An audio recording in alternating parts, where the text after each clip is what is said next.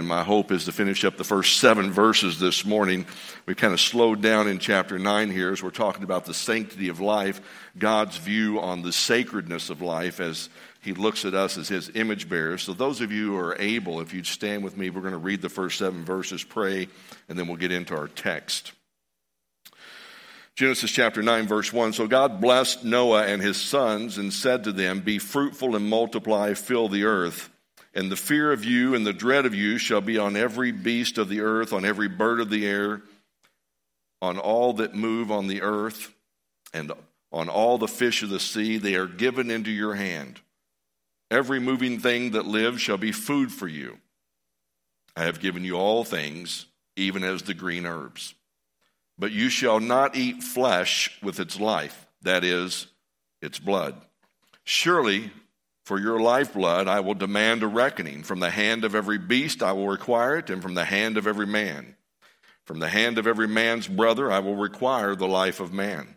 Whoever sheds man's blood, by man's blood shall be shed. By man his blood shall be shed. For in the image of God he made man. And as for you, be fruitful and multiply. Bring forth abundantly in the earth and multiply in it." Let's pray. Father, we are grateful, Lord, that you have given us your word, that it might be a lamp to our feet, a light to our path. Lord, that we would be a people, Lord, who would not lean on our own understanding, but in all of our ways acknowledge you, and that you would direct our paths, Lord. We ask, Lord, this morning that you would use your word by your Spirit, Lord, to set things right in our minds, Lord, to make our path straight. Lord, to turn those things which are upside down, but because of the fall, to turn them right side up, Lord. That, Lord, that we would be a people, Lord, who obey our King. We ask that you would do this to the glory of your name. And all God's people said, amen. You all can be seated. You all remember back in the summer there was a little 4-year-old boy who fell into an enclosure that was occupied by a 450-pound gorilla by the name of Harambe. And the zoo officials quickly determined that the gorilla needed to be shot in order to save that little boy. You remember the gorilla was beginning to drag the little boy around by his hand. And this, what I would consider to be a very logical and humane decision, sparked anger all across the country. People began to hold vigils, and they staged protests, and they signed petitions, and they began to vent on social media that the ape should not have been killed just to spare a little boy. Justice for Harambe became the marching slogan as thousands of people turned a dead ape into a soul, into a saint, and into a hero. We live in a day and age where human life is not regarded as sacred. Life is cheap. It has little value. When we value the life of an ape above the life of a little boy, something's wrong. Something's messed up. And that's not what God intended. God values human life. God values human life above all other life. Why? And he tells us in verse 7, because we are made in his image. No other creatures are made in his image. Only us, humans, are made in his image. The animal world is not made in God's image. We can go back to Genesis 1. We've already covered that. But this is the problem with sin. Sin has turned everything upside down. It's made what is right is wrong. You know, it's all backwards. You remember that not long after the fall, after Adam and Eve had sinned, and they had had 2 children by then, and Cain and Abel. And Cain murdered his brother Abel.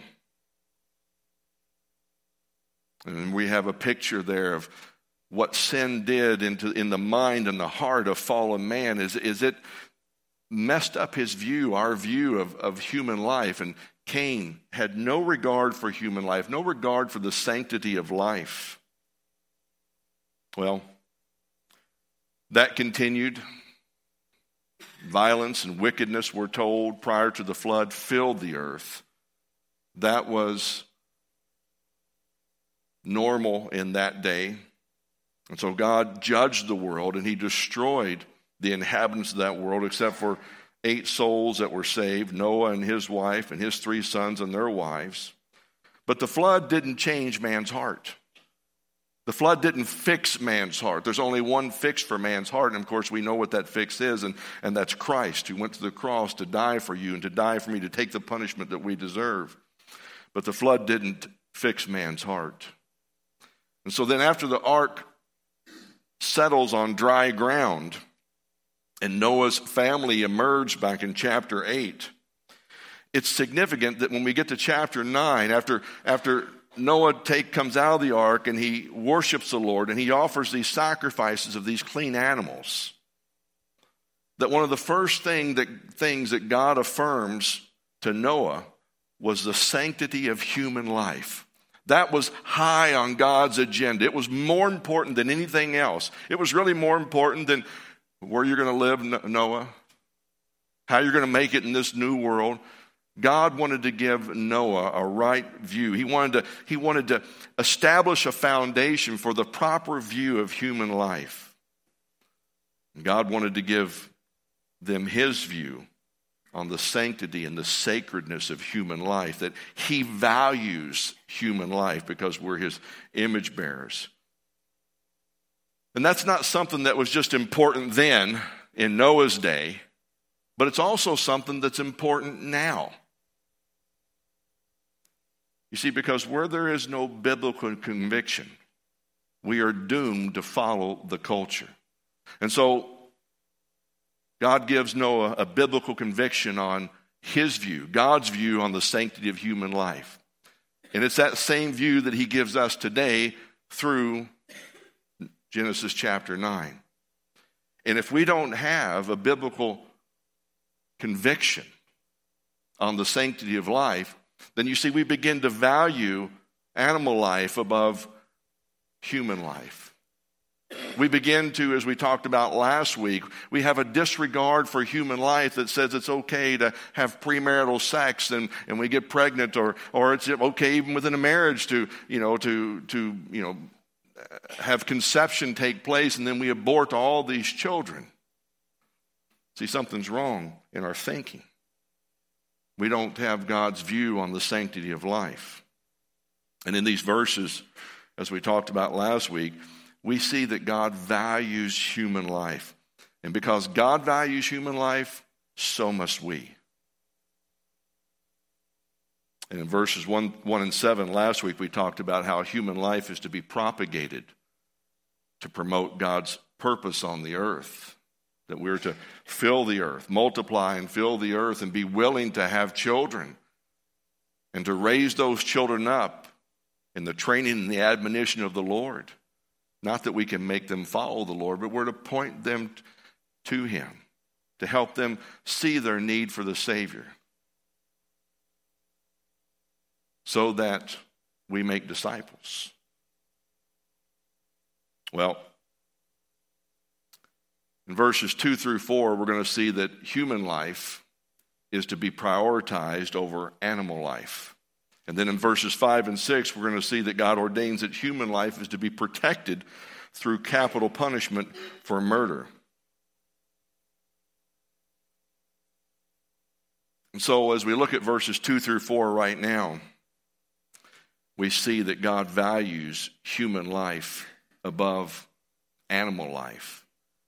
And the fear of you, says in verse 2, speaking to Noah, the fear of you and the dread of you shall be on every beast of the earth, on every bird of the air, on all that move on the earth, and on all the fish of the sea. They are given into your hand. You know, the use of the word all there several times. I mean, this is all inclusive. All of the animal kingdom, we're told there, that God put a fear, a terror, or a dread into them. It would seem that after the flood, that whatever harmony that, Adam and Eve had enjoyed this perfect harmony with the animal world, right? Because there was no sin. But when sin came into the world, that harmony, that peace between humans and the animal world began to change. And we see that at this point now, God instills within the animal life this fear and this dread of man and all creatures. And what is the reason for that? Well, I think there's two reasons. One is for the protection of the animals who are no longer at peace with man. Their survival depended on this instinct that God put into them, that when they see man, run. But I also think it's for the protection of man. At this point, there's only 8 humans and there's a ton of animals. Animals reproduce much more rapidly, most animals do, than humans. And their rapid multiplication might have quickly exterminated man. Man's survival depended on. So I think it's 2 reasons. The animals, their survival depended upon this fear instinct, and I think man's protection depended upon them having this fear instinct, that they wouldn't try to take out man. And you remember that there in the beginning, after Adam and Eve, and they had these 2 children, they had Cain and Abel, that Cain was a farmer. You remember that? And you remember that Abel was a shepherd. He was a keeper of the flocks. But Noah and his sons, they're hunters. And I'm sure this is good for those of you in here who like to hunt, but that's what they become. It says in verse 3, "And every moving thing that lives shall be food for you. I have given you all things, even as the green herbs." Now, it's possible that man was a carnivore prior to the flood. We don't know that to be a fact. We do know that they had obviously killed some animals prior to the flood because that's how they clothed themselves, right? Now, whether they ate that meat or not, I don't know. But I do know here that in verse 3 that tells us that at this point, God gives them permission to hunt and to eat meat, which he hadn't given them previously. Maybe they had eaten the meat previously in disobedience. I don't know. We can only speculate on that. But here it's very clear that God gives them permission now to hunt and to eat meat. And it's very possible that man could have been a vegetarian prior to the flood. But my question is, why was there a change in diet? Why now does God say to eat meat? Well, Dr. Henry Morris, in his commentary, he speculates that perhaps the more harsh environment in this new world required the animal protein in meats for man's sustenance to a degree not normally available in other foods. And listen, if you read 20 commentaries, you're going to get 20 different answers to this question. The bottom line is, we don't know, but God did. He allowed them to eat meat. Whatever the reason may be at this point, it seems that our ancestors added meat to their diet.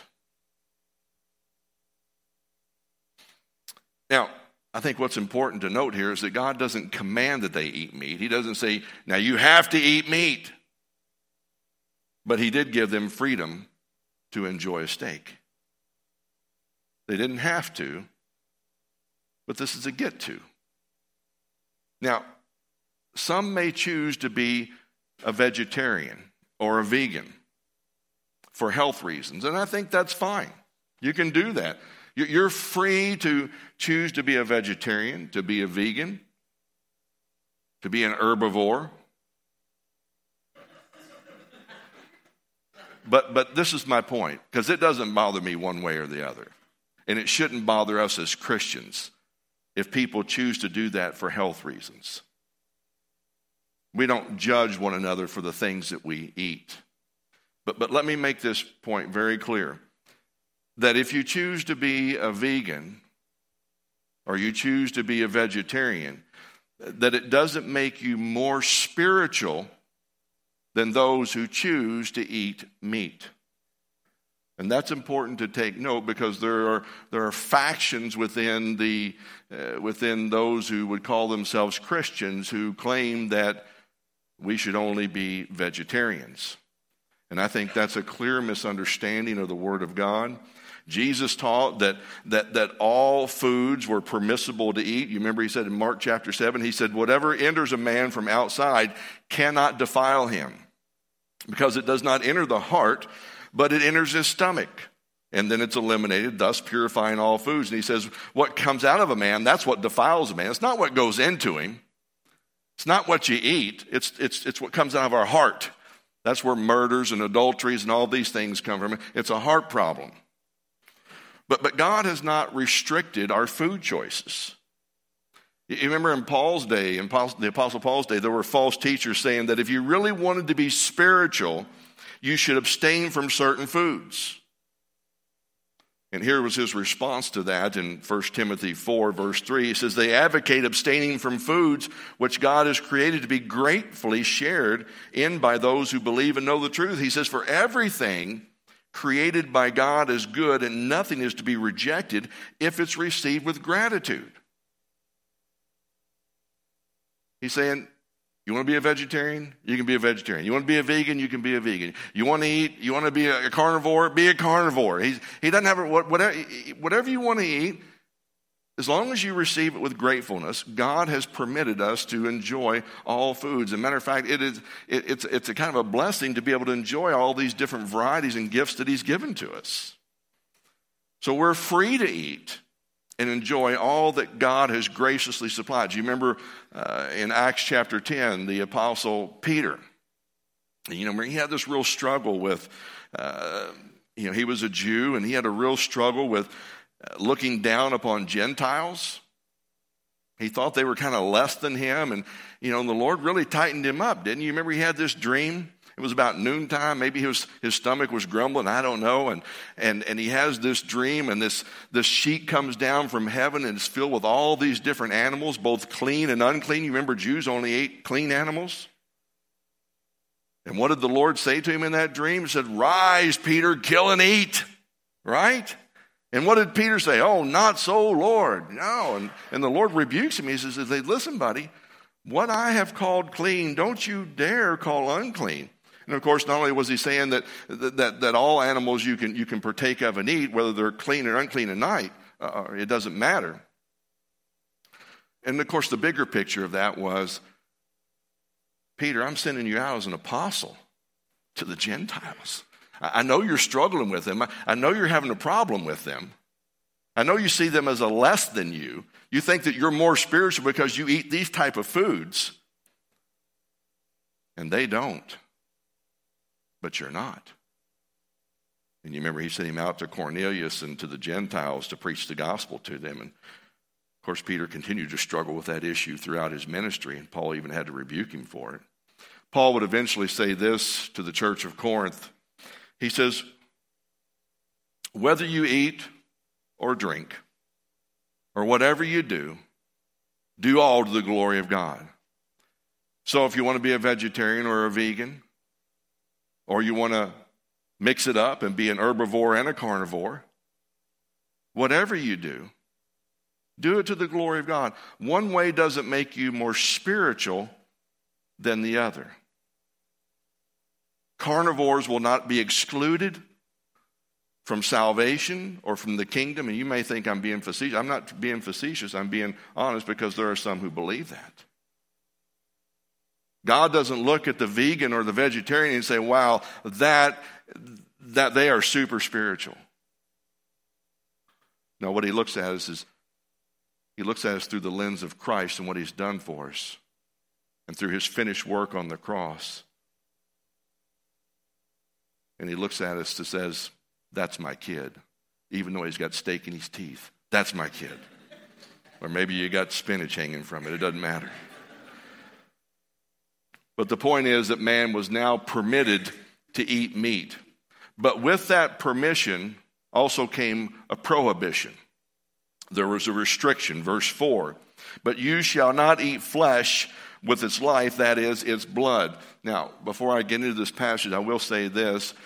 Here is another, and I'm just going to call them a cult, because I wouldn't even call this a fringe Christian group, but this is a cult that believe that they use this verse, this is their proof text for why they do not allow blood transfusions among their people. Now, this has nothing to do with human blood. This has everything to do with animals' blood.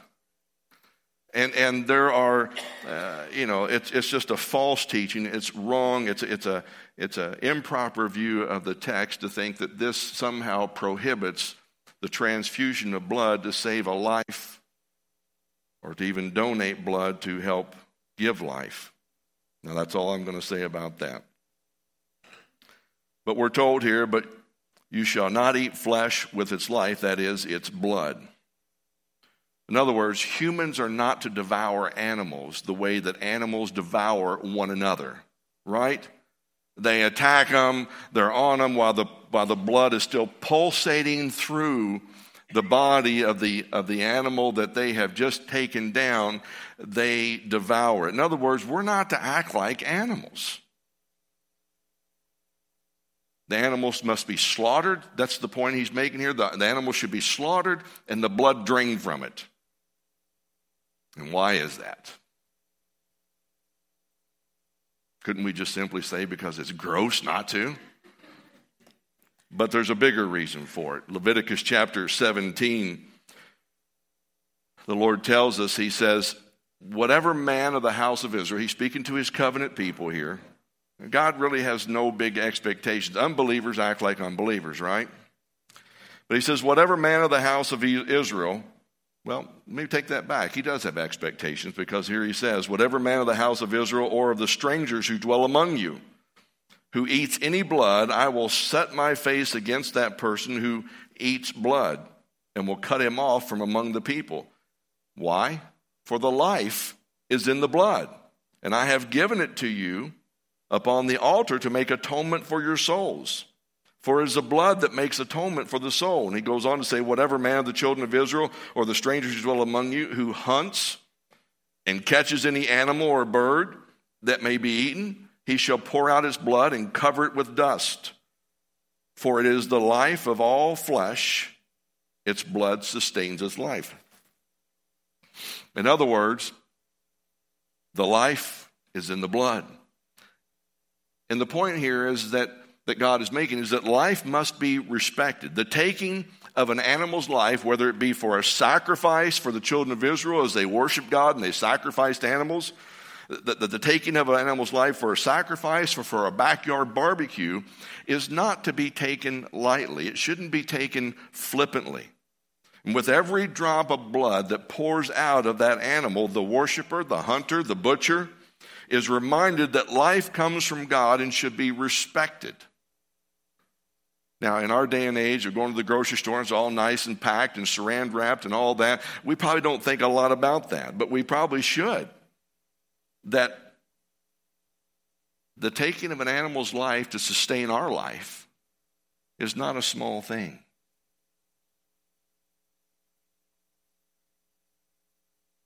And with every drop that's poured out of that animal, we're reminded that that life comes from God. God gave that animal life. And that should be respected. Now, when it says here that we're to not eat meat with blood in it, does that mean that if you enjoy your steak or you enjoy your burger rare, that you are in sin? No. The blood has been drained. That animal has been slaughtered at the butcher house, at the slaughter in the packing house. And matter of fact, to go beyond that, the red liquid that we often see in the package or maybe seeping out on your plate, very little of that, if any of it, is blood anyway. It's a mixture of water and what they call myoglobin, which is some type of a protein found in most mammals, but it's not blood. So you're free, as gross as it is, to eat a rare steak and then all over your plate. I like mine medium, but you're free, and we won't judge you for that. I might not want to look at you while you eat it, but some people like it like that. But you're not in sin. Furthermore, we need to realize that because of sin, we can only have eternal life by the death of another. And that's the bigger picture here of what he's trying to communicate. Not just a respect and a reverence for the life of that God gave this animal life, and we're not to treat that flippantly. which is why I'm not a big fan of just going out and people just hunting for the sake of hunting just to have a trophy on their wall. But if you're going to hunt, or you're going to fish, either catch and release or kill and eat, one of the two, but it shouldn't be flippant. God gave that animal life and it should be respected. But the bigger picture here is that sin is costly. You remember he tells them there in Leviticus chapter 17 that the blood is given for them to make atonement on the altar. They were to take that blood. There was nothing pretty about it. There was nothing sterilized about their worship of God. It was the worshiper's responsibility to lay their hands upon the head of that animal and to slit the throat of that lamb or goat or bull or whatever they were sacrificing. You didn't farm it out. You did it. You brought that, and then you captured that blood in a basin. And then that was poured out upon the altar. And that's to communicate to us that sin is costly. You see, for Israel, they poured out, they sacrificed, bulls and goats. And the blood was poured out so that their sin could be covered for yet one more year. Year after year, bulls and goats and sheep were sacrificed over and over and over again. Sin was costly. And of course, that points to the greater cost, that Christ would come and he would be offered once. Because the blood of bulls and goats can't, though it might cover their sin for a year, it didn't remove their sin. But Christ comes and he removes our sin as far as the east is from the west. His blood being perfect, being holy, being unmixed with sin, was the perfect sacrifice to remove and to cleanse us from all unrighteousness. And that's the bigger picture here that's going on. I think another lesson we learn here is that God made animals to serve people, not vice versa. Certainly, we should protect animals from wanton destruction, just cruel, malicious, inhumane killing. And we should be kind to animals. This is not a good, strong area for me. I have 2 dogs, and I tolerate them. And I'll just be honest with you. It is an area of my heart that is not good. Proverbs 12:10 says, a righteous man regards the life of his animal. I regard the life of them. They're still alive. But I am not what you would call an animal lover. And that's part of the fall in me that's affected. But human life is to be prioritized above animal life. Animals are given to us to serve us, not the other way around.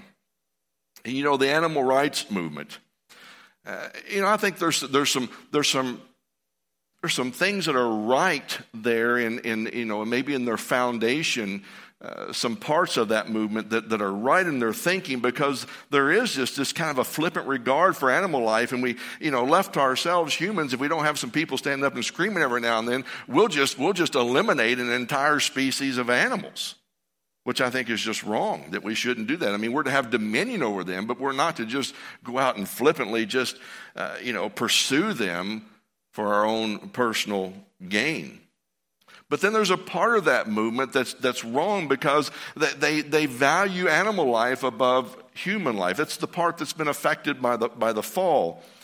And they value saving the lives of animals above saving humans. And to me, it's ironic that those who advocate, saving baby seals or whatever it may be, are often the ones who advocate destroying human babies through abortion. That's messed up. And that's the fall, where we put the value of animal life above the value of human life. And I don't mean to disrespect a people, but the Hindu religion, with its sacred cows, and I've been to India several years ago, and I saw this, their streets just filled with these oxen that would walk down through there, and these water buffalo and all that, and here these poor people are as skinny as a rail, and they're starving to death because they've got no food. But because they regard these animals as sacred. I mean, even to the point where they let monkeys overrun their towns. I mean, it's just bizarre. When God gave those very animals to feed hungry people. And of course, this is a result of sin and not having a biblical foundation. It's all turned upside down. And Paul said this in Romans chapter 1. He said, here's the problem. They exchanged the truth of God for the lie, and they worshiped and served the creature rather than the Creator. You see, God values human life above animal life. He gave those animals to sustain life. And he values us above the animals because we and we alone were made in his image. The animals weren't. That doesn't mean we have a disrespect for them, a disregard, or a flippant attitude toward them, or we take their life lightly. And he's made that clear. The life is in the blood. We got to be careful with this. We need to have a respect and reverence for them, and we need to appreciate the gifts God's given to us. But we need to have a right view of animals. Well, from instructing Noah about the shedding of blood, the Lord proceeds to discuss an even far more important topic, the shedding of human blood. Notice what he says in verse 5. Surely for your lifeblood I will demand a reckoning. From the hand of every beast I will require it, and from the hand of every man. From the hand of every man's brother I will require the life of man. Human life is so precious to God that when murder is committed, the death penalty is what he prescribes. Why is that? Because in verse 6 we're told, for in the image of God he made man. The murder of a person, the murder of a human, destroys an image bearer. It destroys a reflection of who God is. And what it says is that we don't value God's view on human life. It says that we have a flippant disregard for human life. Life is a gift from God. And to take a life is to take the place of God. Wasn't it Job who said in Job chapter 1, the Lord gives and the Lord takes away? That's his prerogative, not yours, not mine. Which to me is another argument for why we shouldn't be proponents of euthanasia. But anyway, the mandate here even extends to the animal kingdom. Did you notice that? Surely from your lifeblood I will demand a reckoning, verse 5, and from the hand of every beast I will require it. Remember, we're told in Exodus, I think it's chapter 21, verse 28, that says if you own an ox and it gores a man to death, what are you supposed to do with that ox? You're supposed to stone it. You're supposed to kill it. Why? Because God values human life above animal life.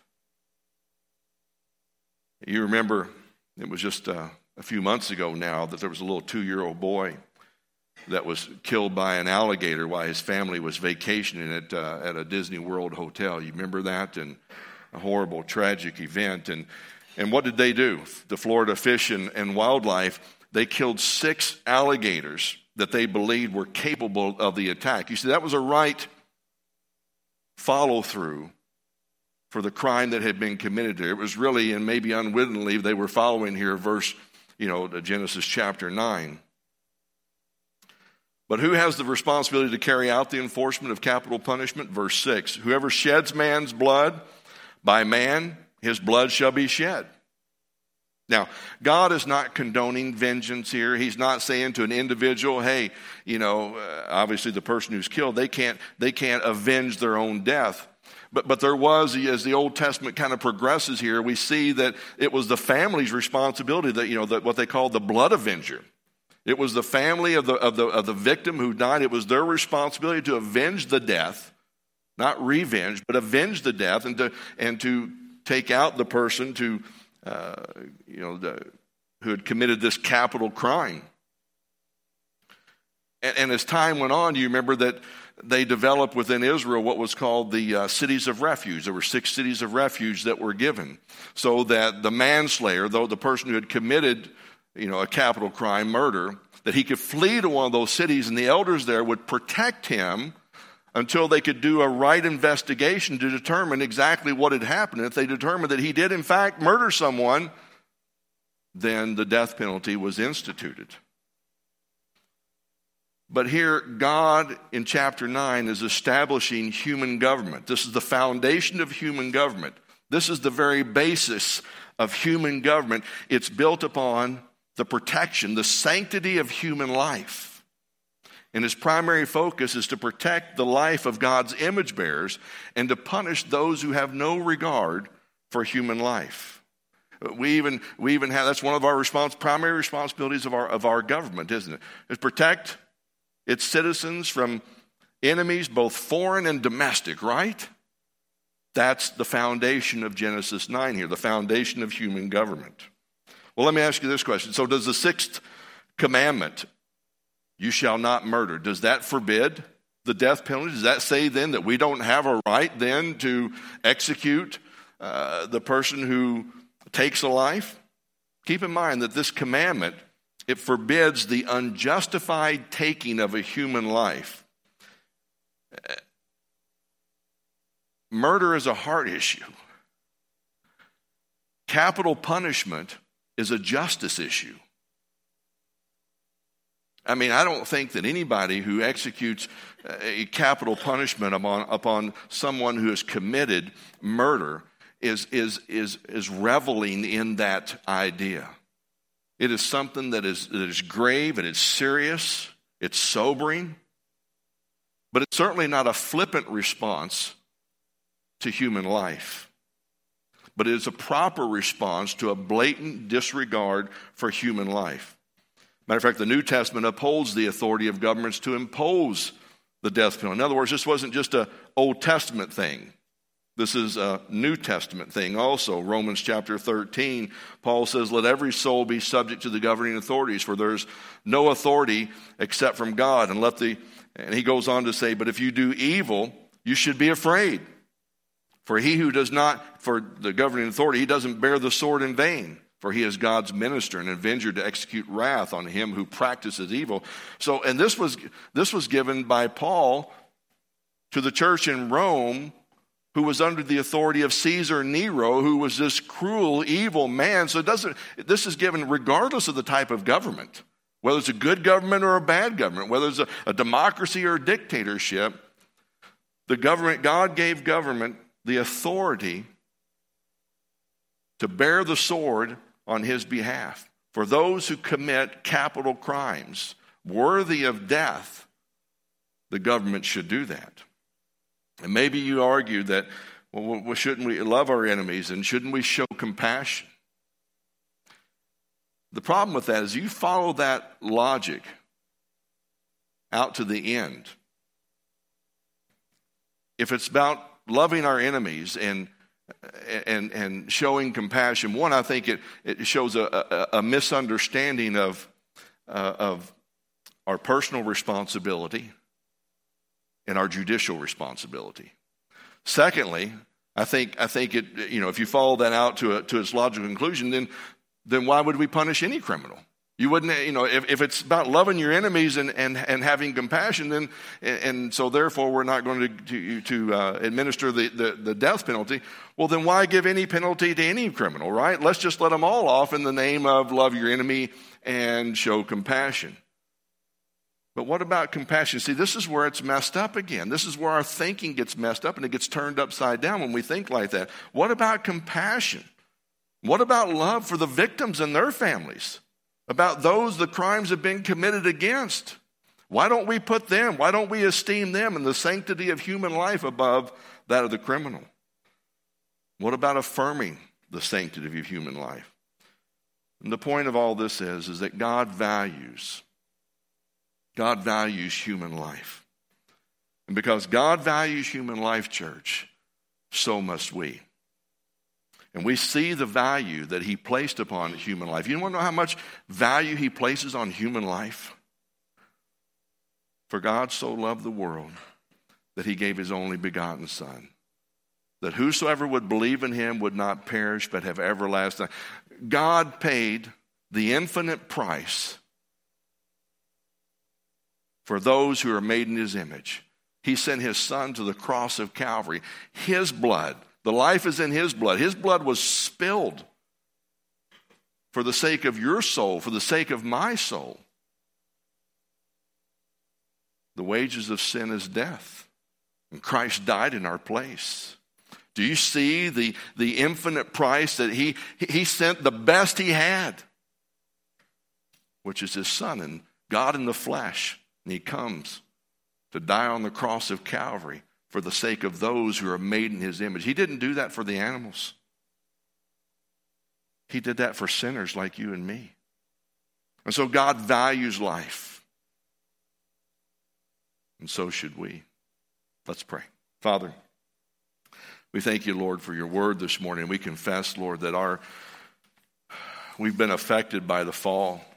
And Lord, we need our thinking. We need our minds, Lord, reset. We need our minds turned right side up, Lord. And we thank you, Lord, that you've given your word and by your Spirit that you do that. Lord, you help us to walk in your ways. Lord, you're holy and you want us to be holy. You want us to have right thinking. And so, Lord, may the truths of your word inform our lives. And Lord, may we see life, Lord, as you see it. And Lord, more importantly, we may see, Lord, the value that you put on us as humans, Lord, by sending your Son to the cross of Calvary. Lord, that you might restore us as fallen, marred image bearers back into the perfect image that you made us in, Lord. Holy and right. Lord, would your name be glorified, we pray. In Jesus' name. And all God's people said, amen.